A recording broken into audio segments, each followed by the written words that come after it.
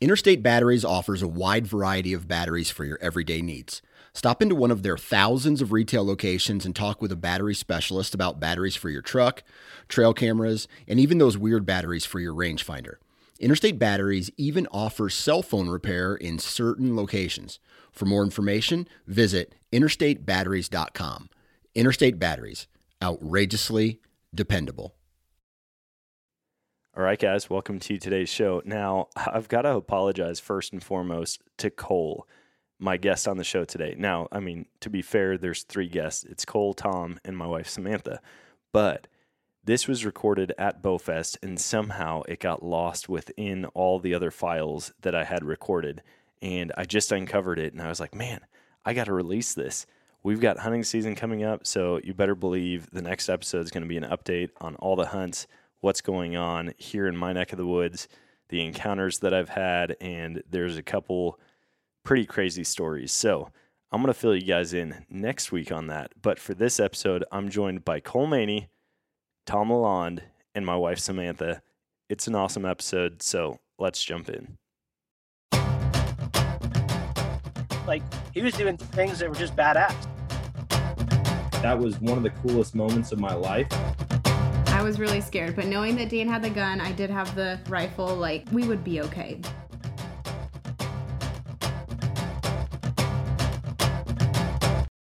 All right, guys, welcome to today's show.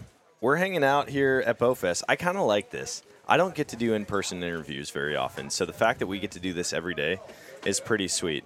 Now, Tom is here. We've now named him Facebook because Tom's everyone's first. MySpace. Sorry, you MySpace. I already messed it up. No, all right, cut, restart. Glad that's not sticking now. No. So, MySpace Tom and Cole Maney. Thanks for hopping on. Absolutely. Tom, first of all, you're like our number one groupie, I feel like now. Like, we officially have a podcast groupie. But I think I got asked to come on. So does it count as a groupie if, like... Well, then you came back every day. Can I just be a podcast friend? Yeah, that works. That works. I mean, like, if you need a groupie, Dan, like, I'll be your groupie, but... Listen, this is my favorite part of any event is hanging out with other vendors, right?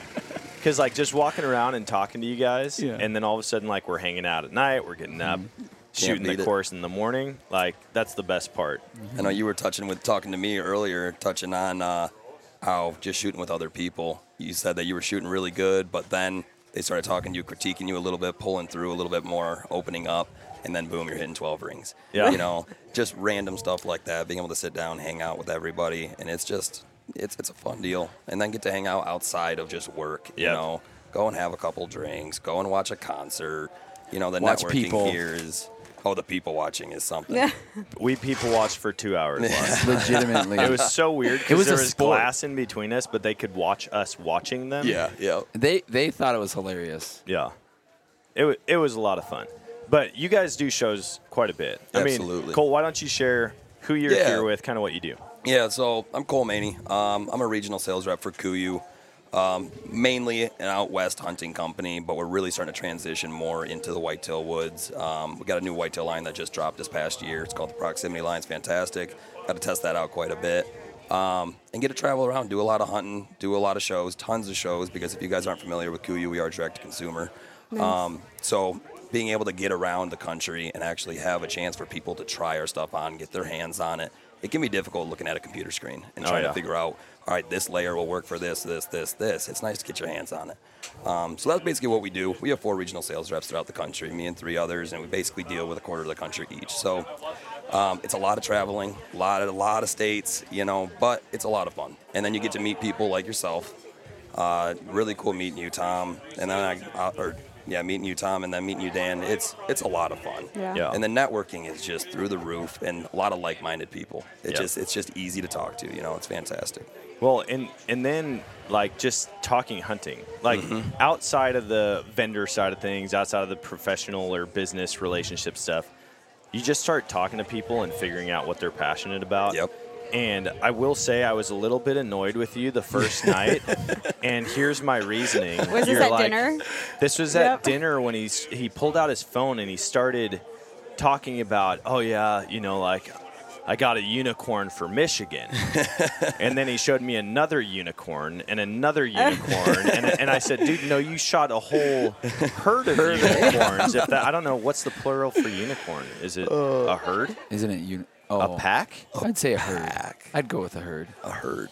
A gaggle? Herd of unicorns. A murder? Because they're a horse. Yeah. But they have a weapon. So that's like, I feel like a An pack army. is a An army. Let's just go with that. army A of platoon. unicorns. A platoon. I don't know. Platoon of unicorns. We're going to have to look this up. Anyways, but you started showing me these bucks, and Yep. I'm like, you can't start something with like, oh, yeah, these things are really rare, and then show me that you've killed 6 of these really rare things. And then I really just regret not having my phone out and snapping a picture of your screen when you zoomed out and showed me all your spots on Onyx. I was like, this is where the real money is right there here. There you go. You'd have to sort through probably 400 pins in Michigan, but you know, but it's cool growing up in Michigan because it is the most hunted state for whitetail. The most hunters per square mile. It's hard hunting. It's really hard hunting. But you know, I got into whitetail hunting. I was so thankful for my dad to get me into it at such a young age. You know, I shot my first deer with a bow when I was 9 years old. Nice little basket rack 8-point, just to get my toes wet, and I was absolutely hooked. And then growing up, I mean, I didn't have the time or the money to get in any trouble. You know, my getaway was the woods. And then transitioning into out west hunting, I've fallen in love with it. I mean, it's a whole nother breed. It's way different, don't get me wrong. But it's a lot of fun. It's a whole nother animal. But growing up hunting Michigan, with it being so difficult to find and track these big mature deer because they are so elusive. I mean, whitetail are elusive in general. Yeah. But you get these overpressured deer, and it's tough to find. I mean, when you're running 30 cameras on 30 different properties, just to find one deer to go after can be really tough. But then you take that, and then you go into other states. Like I lease property in Missouri and Northwest Missouri. Going out there is a game changer. It's a totally different world. But from the background of Michigan to going to these other kick-ass states, I mean, it's unbelievable. So now we get out here and we're really successful in other states, and we only have a week to hunt, you know? Yeah. It's because you're putting all those tools that you learned hunting hard to hunt ground and then going into these other states, and it's fantastic. It gives you a better appreciation, you know? Yeah. But I can't complain. I love it. I feel like pressured whitetail just act like pressured whitetail, They do. right? Like no matter where you Regardless go, of where you are. they have the same prey instincts where it's just like, okay, here's danger. This is what I have to do. This is how I need to evade. This is where I need to hide. And so that can transfer all over. But when you start out hunting a really hard state, you look like the world's best hunter when you go somewhere else. And it's just, we say that about duck hunting in southwest Missouri. Like, if we can kill ducks here, like, we're going to be duck slayers everywhere else we go. Everywhere. Yeah. That's right. Exactly. So, that's sweet, though. I mean, kudos to you. I've not killed a single buck like the ones that you were showing me on your camera. And maybe it's because I grew up hunting a place that's super easy in Trempealeau County, Wisconsin. I should have just gone somewhere way harder to start, and maybe I would have. I mean, everybody's background is different, Oh, yeah. you know, but that's the cool thing is we can sit here and we're like-minded people, talk about the same stuff, and we have the same passion. Yeah. You know, but yeah, hunting these other states, it's a game changer. It's a whole nother world. And I think when you do, like going back to your point about after the, I was going to say, Sorry. are we good? I muted the wrong one. I was like, Sam's not talking. I was just going to mute her. She's kind of working on some logo stuff for me. And then I muted the wrong. That's it. I can take a hint. You know, talking after the show, it's like all the product thoughts are like just stripped away. And it's just literally just like, let's talk what brought us here. Right. Yeah. And like we were talking at the concert. Music blaring, and we're sitting there trying to have this conversation about hunting mature bucks, like what we talked about, how it's hunting a different animal. Yeah.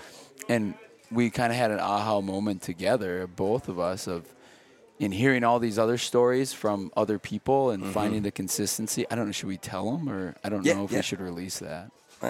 So and it's nothing groundbreaking, but it's just an observation. I think it's interesting. The 3 of the stories I heard yesterday, from 2 from you and then another one from Nick, involved sitting on trails or sitting within areas on either weather patterns or just trails with low travel numbers. So like they only saw one deer that day. It might have been within the first hour. It might have been within the first few hours. You're not getting like 20 does all throughout the morning. Yeah. And I think your lesson, because I'm a huge weather front guy. Yeah. When I killed my buck in 2019 with the XOP, the day the XOP, I got the XOP saddle, there was a rain front coming in. And so I got it. It was like midday, and I did some stuff at work, and then I checked out, and I went up, and within an hour, I had a buck come down, my biggest buck to that point. Right. And took him out, and you had I can similar touch on story. that. Yeah, that's a sweet story, and I think it's huge. Well, I mean, here's the deal. When you're hunting brand new areas, like we touched yesterday, I haven't killed a single buck in Michigan that I wasn't specifically hunting. And when you're going that route, your hunting tactic is completely different. If I were to go to Missouri where I'm not running any cameras and I'm running, say it's pre-rut or just getting into the rut, okay, I'm going to be sitting downwind of a bedding area, major travel corridors, trying to get numbers to come past me, and hopefully a mature buck comes through. Now, when I'm hunting Michigan, like the story I was talking to you yesterday I have a spot, it's a small property, and I've been hunting this one specific buck, really, really hard to get on. I had him all through velvet, and then as soon as he lost his velvet, I had 3 pictures of him. And the only 3 times that he came in was the worst conditions you could think of. I mean, 30-mile-an-hour winds, rain, warm, the opposite of what you think a perfect night would be. Yeah. And I study my cameras like you wouldn't believe for specific deer movements and why they're doing what they're doing. And I would sit and hunt that deer, and I would see 20-plus deer on a good night. And but he would never show up on those good nights. He only came in horrible weather. So one day I had a full-time job at the time. I was running a warehouse, and we had those exact conditions, 30-mile-an-hour winds, pouring rain, super warm. And I basically said, hey, I'm taking a half day. And they looked at me like I was crazy when I said I was going hunting. Yeah. So I get out there, and I'm getting poured on. I'm miserable. I think it's probably the dumbest thing I did at the time is what I was thinking. And I didn't see any deer that whole hunt except for the buck I was after. And he came in, and I ended up shooting him in pouring rain. I had to race down the tree, quickly track him, find him, drop a pin, and then back out. And by the time I came back 20 minutes later, the blood trail was gone. Dang. But I knew where he was. And but that's a perfect example. Like I said, 20-plus deer almost every single hunt I sit there. But I hunt a non-favorable day that's pouring rain and just nasty conditions. But that is what that buck was used to when he hit that area. Yep. Why? I don't know. But just catching on to that and understanding that and using that tool, I ended up killing that deer. I feel like that's a good point. I mean, when you isolate a deer or you select a target buck, or even if you have a handful of them, where you're like, these are the deer I want to go after, it doesn't matter what all of the other deer are doing. That's right. Mm-hmm. And people get caught up on that a lot. Like, I've got a bunch of trail cameras out right now, and there are certain nights where it's just like, ping, ping, ping, ping, ping, ping. And it's like every camera is all going off, and I'm like, man, the deer are just going nuts tonight. And I don't have a single mature buck. Yeah. Yep. It's just does. I can totally relate. I know exactly what you're talking about. I have the same thing happen. 8, and I'm like, where's the big ones? Mm-hmm. And then it's those other nights where you don't see any deer, and it's just like, dude, it's super dead. And then all of a sudden, boom, the one buck he shows up. Or like you get a small bachelor group that are all 2.5 years or older, and you just like, it's pretty incredible to watch how it just shifts back and forth. But then, obviously, during the rut, things can change pretty quickly. Oh, yeah. Where it's like, dude, you want the numbers. Like, eventually one of those 20 does is going to be hot, and then there might be 8 bucks trailing her. So. Yeah, no, I think the weather is huge. I think back to another hunt that I had on that same property years ago. And I didn't end up taking the buck, but it was like the windiest day of the year. Like, absolutely awful. And I was like, oh, this is a good spot. It's got a big tree, I think. And so I went back there, and sure enough, it's got a tiny tree. Yeah. Absolutely awful. So you get up there, and I was putting my release on or doing something where I was spun around, standing up, and then all of a sudden I looked down literally right below me, and there's a beautiful 8-pointer, and he was just on the edge of shooter or not, and passed him. But it was so cool to see. He was the only deer that I saw, same thing, coming that way. There was does that I saw coming back to bed like 100 yards, 150, 200 yards off, but he was that only one that way, and I think that's such an interesting thing, hunting those weather fronts mixed with the right locations, like you said. I don't know what it is about weather. Like, I really don't, because you can see it across multiple species. Oh, yeah. Right. This last year, it was just dirty out in Colorado. I'm talking like freezing cold, whipping winds. I mean, I felt like I was climbing Kilimanjaro or Everest, like we got up to our spot before daylight and the wind was whipping so hard. There were moments where you couldn't see 20 feet, like the snow was just blowing. And so everybody's hanging out by the side-by-side, and we're like, dude, we're not going to break our cover right now. Like, we're just going to hang out here, tuck in away from the wind. And it got light enough to where I was like, I'm going to go take a peek. Like, I can see a little bit farther. Maybe there's something over this knob. Like, we had been seeing elk anywhere from a mile out to 400 yards out, like right below this shelf. And I remember all of the guys. I mean, and these are like Pennsylvania boys, right? I mean, some of them are very used to extreme cold, and they're huddled up. And I peek over the edge, and there's 2 bulls at like 230 yards. Yeah. And I'm like, you got to be kidding me. Like, I mean, it's whipping. I would have thought every elk in the area was tucked under a cedar tree, just like riding it out. These things were just walking around, no big deal. And we ended up shooting both of them. I sprinted back up the mountain, and I was like, guys, big bulls. And they're just like, can't even hear me. The wind is whipping so hard. And they're like, what? I'm like, get your rifles. There's 2 bulls. And sure enough, they grab the rifles, and we get set up. And but those weather fronts, I don't know. I don't know what the science is. I don't know why they like them so much, but you just do see movement. You see a lot of activity during that. I'd be curious, and I've never actually, but from our last conversation with smoke, right? So they're curious about it because especially out there, it can be a fatal thing if they're not. Right. I'd be curious to study what predators, coyotes, wolves, whatever the predator is in that area, what they do on those crap weather days. And does that affect the movement of the prey? Yep. Yeah. All right, guys, I've got to tell you about some of the new XOP products that I've been using this fall, and some of them I use in kind of an unconventional way. First off, I use the Mondo saddle, but I also use their turkey hunter vest, and I take the Cold World stand, put it in the back of the vest, and carry it in that way. Depending on how far I have to pack in, I'll just bring a foot platform, but one thing I've learned is that if I put the seat cushion on the underside of the seat and flip it up, it turns it into a knee pad also, or I can flip the seat down and sit on it like a conventional tree stand. I also use their holster kit clipped right onto my saddle to carry in my climbing sticks while keeping my hands free. If you're interested in getting a mobile hunting setup like mine, go to xopoutdoors.com and use code Nomadic for 10% off at checkout. All right, guys, here are a few quick tips to help you increase your deer encounters this fall. A lot of people like to set up on an area because they found a scrape or a rub, but I'm telling you, you need to put more of the puzzle pieces together.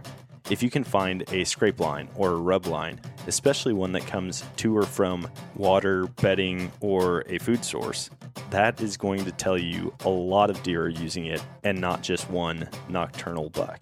Also, don't be afraid to take the day off from hunting and do a scouting mission instead.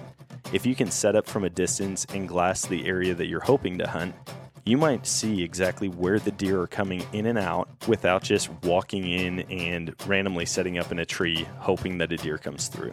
And if you want to save money on the right optics to get the job done right, head over to eurooptic.com and use code Nomadic10 at checkout. Now, let's get back to the show presented by Vortex.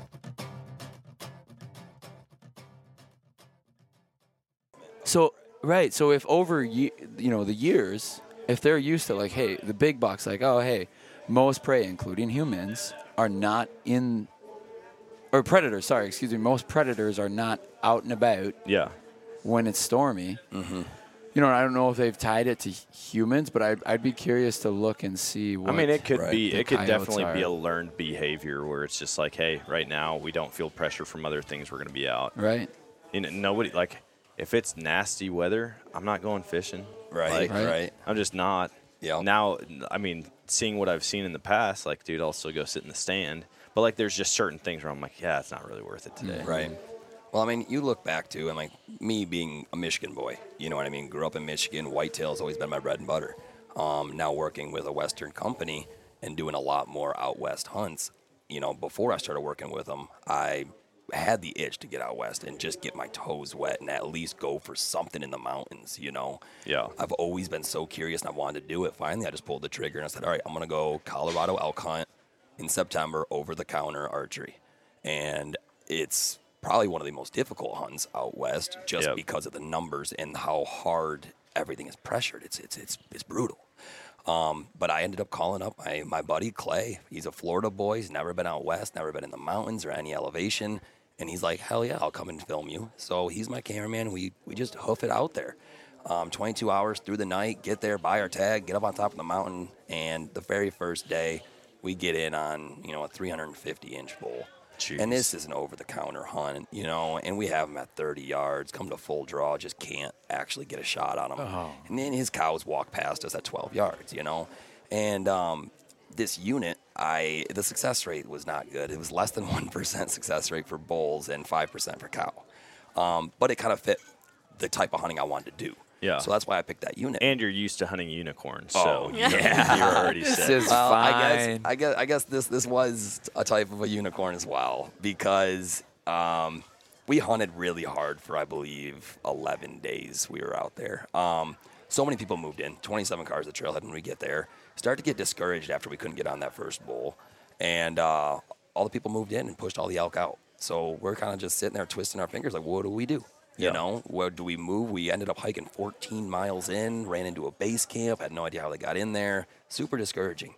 So finally at the end, we just wanted to have fun though. So we said, hey, you know, we'll hike back towards the truck, check out this one overlooked spot that's right next to the trailhead. And maybe some guys just didn't think about it. Yeah. And if there's no sign there, we'll go hoop it up in Denver and end on a good note, you know? Yep. Regardless, end up getting in on this bull. And we worked them back and forth.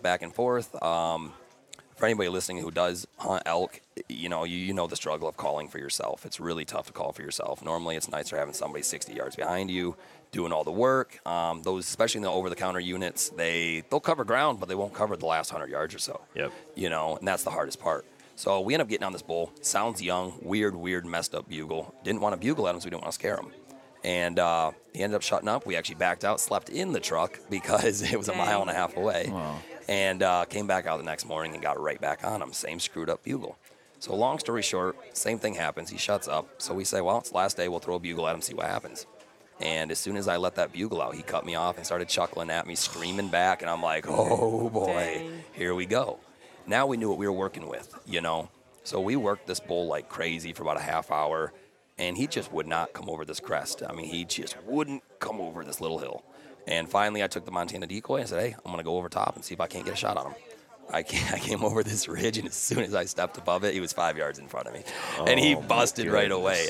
And we're in thick timber, you know, so I'm cow calling, getting him to stop. He turns around, looks at the decoy, still got nervous, started to run again. I dropped the decoy. I still have a 65-pound pack on my back, dropped to my knees, come to full draw to shoot underneath the brush.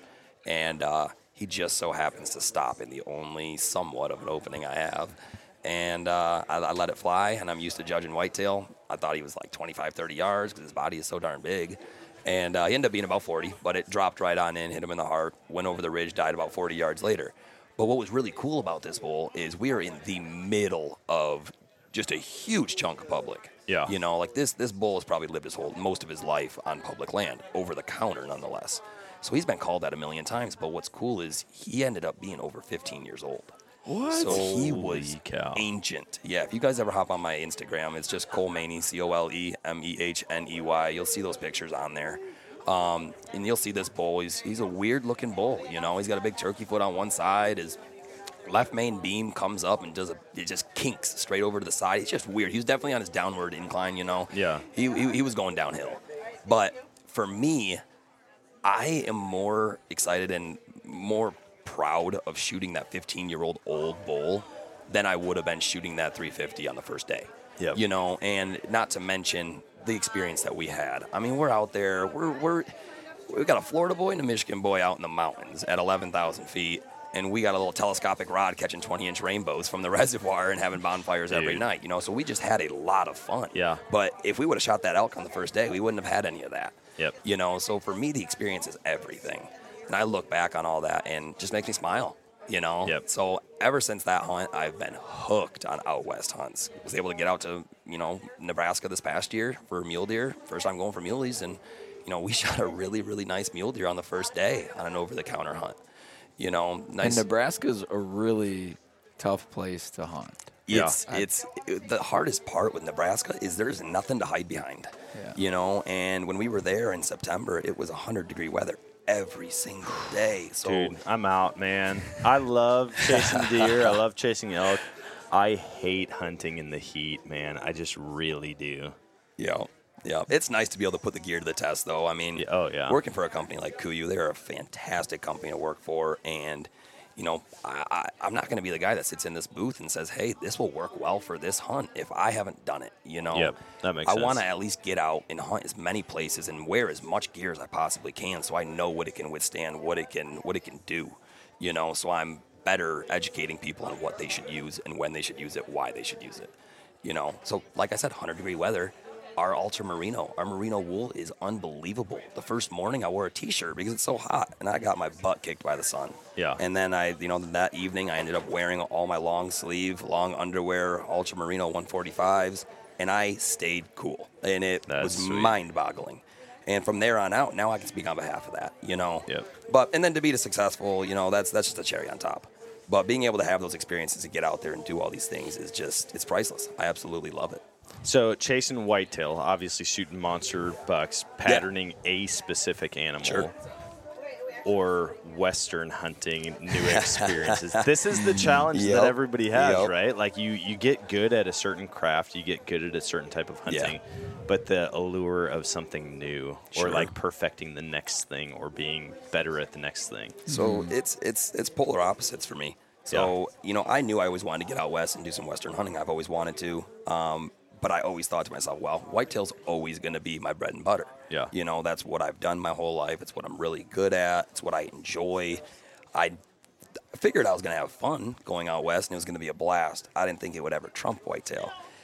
So it's really hard because I look at it completely different. When I'm out west, especially if I bring a camera crew with me or buddies with me, it's a social thing too.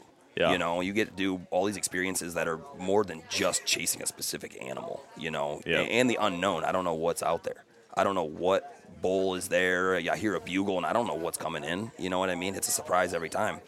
But I don't know. It's really tough for me because I look at it two different ways. But it's really hard to beat an 800-pound animal that's just screaming his head off 15 yards in front of you, and you are shaking like a leaf, There's no feeling like that, man. I'm right there with you. But then there's whitetail, and with whitetail, it's a puzzle. You're playing chess, and you're trying to outsmart that specific deer. And something about that, especially, I'll hunt some deer. Like I chased one buck for 4 years, and I had 3 different properties I hunted him on, and they're small chunks, but they're all about 1.5 miles apart, and I got pictures of them at every single spot. Chased that deer for 4 years. And when I say chased him for 4 years, he was mature for 4 years. Jeez. And so I was actually trying to kill him. And I saw him on hoof multiple times and disappeared for a month and a half, thought he was dead. Went out to one of my stands to shoot this 200-pound doe that I had on camera because I saw her every hunt. I was in her core area. And next thing you know it, he walks in. And I haven't seen him in a month and a half. And this is 4 years in the making. I hunted 70 out of the 93 days of the season for that deer that season. And he came in. He was behind some brush. I come to full draw. I don't want to throw anybody on the bus right now, but I was using Rage broadheads, and I plugged him right behind the shoulder. Absolute perfect shot. Yeah. To the point where I called every one of my buddies, and I'm like, he's dead. I finally got him. 4 years in the making. I'm so excited. I get down. The blood is pretty minimal, but it's lung blood. I got bubbles. I got everything else. It was a fantastic shot. It was 15 yards. Yeah. And the Rage didn't open. I tracked that deer, ended up jumping him up, backed out, came back the next day. I chased him for a 5-mile loop. We have 2 days left of the season. Now we're getting to the point where, I don't know if this is going to kill him or not. Maybe we have to get in there and try to get another arrow in him because I don't think he's going to make it to the spring. So I didn't want that deer to go to waste. Yeah. We chased him around like crazy. He ended up disappearing. I got pictures of him after he dropped his antlers. And I jumped him up twice, and the second time I jumped him up, he did not look good. You know, he looked very injured, so I didn't think he was going to make it. Long story short, I get a picture of him after he dropped his antlers, and he's still alive. He never made it back through spring, though. He must have died that winter. Talking to a neighbor a couple years later, he was telling me about this giant 10-point he had on camera. I explained the buck, and he's like, yes, that's him. I told him when I shot him. He pulled up a picture on his trail camera from that year, and it was 3 days after I shot that deer, walking past his camera broadside. And I kind of laughed about it because his kid made a comment and said, Dad, look, there's even a little bullseye on where you want to hit him because that was my scar from where I shot him. And it was right behind the shoulder, absolutely perfect. So for me, it's just really hard to put so much time, effort, money in just the drive to get this deer. And then, to, you know, in all honesty, to win, I did what I tried to do. I got him in front of me, and I made a good shot, you know. But, you know, for something like that to happen and not open up and then lose that deer, you know, it's so tough. So I don't know. I look at whitetail hunting and western hunting completely different, but they both have their own place, and I love both of them. If you're an avid listener of this podcast, you've probably heard me talking about Infinite Outdoors in the past. Infinite Outdoors is expanding access for hunting and fishing on private land across the country. From whitetail hunts in Missouri to waterfowl hunts in Wyoming and pheasant hunts in Colorado, they provide access to over 1 million acres of private land listings for all types of hunting and fishing. Best part is, it's incredibly easy to browse and book properties all on the Infinite Outdoors app. The app is free to download and easy to use. All you have to do is sign up, and you can browse over 250 different adventures across 10 states. Download the app today and use Nomadic 15 for 15% off your membership. All right, how many of you guys hate dealing with tangled up rope? Trying to untie it, it's all knotted up, and you actually really need it at the time. Don't raise your hands because I obviously can't see you, but those days are long gone. Rapid Rope is a quick deploy rope solution that you can pull the length you need and cut it all with one hand. You don't need knives or scissors or a lighter to singe the end because it's cross-threaded to keep it from fraying. Yeah, they've thought of everything. And this is way stronger than your average 550 cord. In fact, this is 1,100-pound test. It comes in a shatterproof canister that you could fit in the cup holder in your vehicle or your backpack, or I don't know, if you still wear cargo pants, any one of the 1,000 pockets that you have. It comes in a 120-foot canister, a 70-foot canister, and you can get a rope refill. So just in a matter of seconds, you could be deploying and cutting rope with one hand again. So if you want to stop dealing with the headache of untying rope and detangling everything, anytime you need to tie something down, go check out rapidrope.com and use code Nomadic for 10% off at checkout. All right, if you're not using Tactacam's Reveal cell cameras on your hunting property for scouting or monitoring the wildlife, you are seriously missing out. When you pair that with the Reveal mobile app, you can see the action as it's happening, no matter where you are. In fact, I've got trail cameras up in Wisconsin on the land that we hunt, and not only do I get pictures from those cameras sent to me, I can also track the progress of the camera, the battery life, how much memory is left on the SD card, and I can see what the weather's doing at the time that a picture is taken. So I can't think of a better tool for scouting, whether it is close to home or in a totally different state. So if you want to stay tuned into the action or just get into the action, go to revealcellcam.com or tactacam.com and use code Nomadic for 10% off at checkout.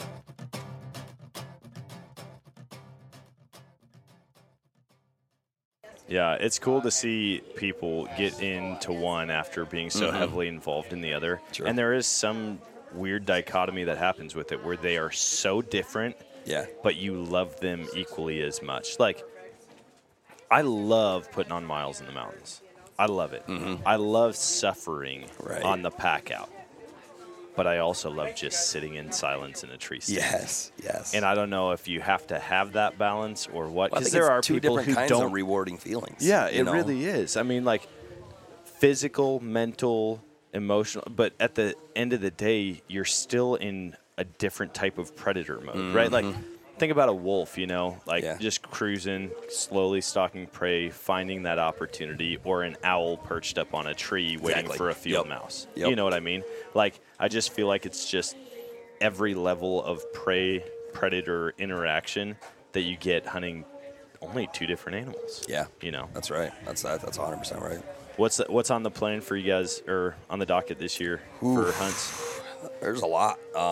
Trying to find the time, but I am going to go back out to Montana in September and try to shoot a bear with a bow. That's definitely on the list, so I want to get that done. But a lot of whitetail hunting this year. Yeah. Michigan, Illinois, Wisconsin, Missouri, and maybe Texas. That's still going back and forth on it. But yeah, a lot of traveling. But I'm excited. It's going to be an eventful season. You have any unicorns you're chasing this year? This year, I have a couple on camera. They're not giants. They're probably 145, but Michigan 145. So they're good bucks. They're good bucks. They're mature bucks. So like an Iowa 300. There you go. There you go. It is funny because I do have some other buddies in the industry that live in Iowa, and we'll go back and forth. I'll be like, listen, buddy, a 160 in Michigan's a 200 in Iowa, And, he'll call BS on it and whatever, but, it's all jokes. But, it does make it a lot tougher, but I like the chase. I enjoy it. I got a couple bucks that we're going after, but I think once I get cameras out here in the next month or so in Missouri, I think we're going to start to see some really nice deer. Yeah. It's funny, man, just regionally, like we're here in Wisconsin right now, and I can't tell you how many people have walked up and they're trying to score these deer above me, and they're like, all right, well, I mean, that one's pretty small. And I'm like, dude, I'm right here. Like, you don't even, cross his name off. This is my deer. But like, for here, like you're hunting Wisconsin, one of the states, the state with the most Pope and Young and Boone and Crockett deer. And you have people hunting some of the better counties in the country. And it would be the same thing in Iowa. But then you talk to people in southwest Missouri, and you should hear the opposite comments that I get from some guys down there. Right. Dude, I've never seen a buck like that. Are you kidding me? And it's just really interesting. But what's cool is you can hunt deer that are just in, like, the top tier for the area. Yep. And it's just as rewarding. You know what I mean? Like, absolutely. You're not going to go down to Florida and shoot a 190-inch deer. It's not going to happen. Like, it's just not. You have to know, like, hey, what's the average deer that people are killing here? And then go, okay, that's going to be my goal. Like, I want to shoot a deer that is on the higher end of the list. Yep. Or you just go out there and shoot for meat, and hopefully you're not shooting next to my property. But, like, I love getting meat. I really do. But at the end of the day, I'm just like, somehow the meat hunters just, like, it's really easy for them to kill great up-and-comers. Mm-hmm. It's like they're attracted to each other for whatever reason. I mean, there's a lot of arguments that go back and forth with it, too, because I manage my properties like crazy. Yeah. So certain properties I have to take X amount of does off of per year. Yeah. And for me, I shoot does every year regardless. Yep. So if I'm going to plan on eating a deer, I mean, I eat all my deer, don't get me wrong. Yeah. But if I'm shooting for meat, I would rather shoot a doe that's a little more tender, not testosterone driven, and they just taste better. Yeah. And then I'm also managing my property at the same time. That's good. I really like when they still have spots. I think They're a little really more tender. Yeah, you don't have to beat them with a hammer before you throw them on the grill. No, I'm not saying when they're alive, like tenderizing meat. Sam's all like, beating a deer with a hammer? She's very sensitive today, I think, to animals. Yeah, the day started sensitive for on her. our shoot, on our hunt this morning. The course. On the course today, we found the smallest baby bunny that I think I've ever seen. Yeah. Huddled up next to this tree, and she just went into straight mama mode. Dan's over there doing backflips and all kinds of stuff. I was just petting it and picking it up, and everyone's like, "You can't touch it, you can't." I'm like, "That's a wise sale. You 100% can." Yep. They will. Like it's going to be totally fine. It's fine. Everybody, it's fine. The odds of that bunny making it anyways is pretty slim. Right. Do you know how many hawks there are in this territory? It might as well have got some cuddles and love from Dan. Big old Dan. Like, how many bunnies around here can say that? 0. Now one. Now one. Yeah. Well, I appreciate you guys hopping on and chatting. I feel like these are a couple of the relationships we made here where we'll be in touch. Absolutely. And I'm going to try to start doing some coding and hacking so I can get into your Onyx account. There you and go. Just zoom in. Well, Or how about we just plan a hunt together? Yeah, let's like get that. out. Let's get out. Cole Go on a talked hunt. about. You come down and show me how to hunt a Missouri unicorn. I can do that. I And love then it. you can, well, he's going to show me how to hunt like, what's a nubbin unicorn? Is that like just tiny? Like, Yeah. it doesn't have the full horn, Yeah, but like he he's going to can't be get like, you on the biggest ones right away. You got to like work up your unicorn levels. Yeah, Is that how it there's is? different levels. Right. To the it's like unicorn. Pokemon, man. They've got to like evolve. I'm gonna start making so many Pokemon references because my kids are like really into it all of a Diehard. sudden. That's but fantastic. yeah, I appreciate you guys coming on. Share where people can find you, follow along, real quick. Yep, Cole Maney, like I said, hop on Instagram. It's ColeMehney. Give me a follow. You can see a lot of my Check out deer his on there. unicorns. Check out the unicorns. But yeah, that's how you can get a hold of me. Sweet. XOPOutdoors.com for me, or Tom_Lalonde. LA. LALOND. Or just go to MySpace and find your first. Right. The first, Your first friend. Just that's type in him. Tom, and it's probably Probably. Sweet. Well, thanks for the time, guys. Thanks. Yep, thanks, Dan.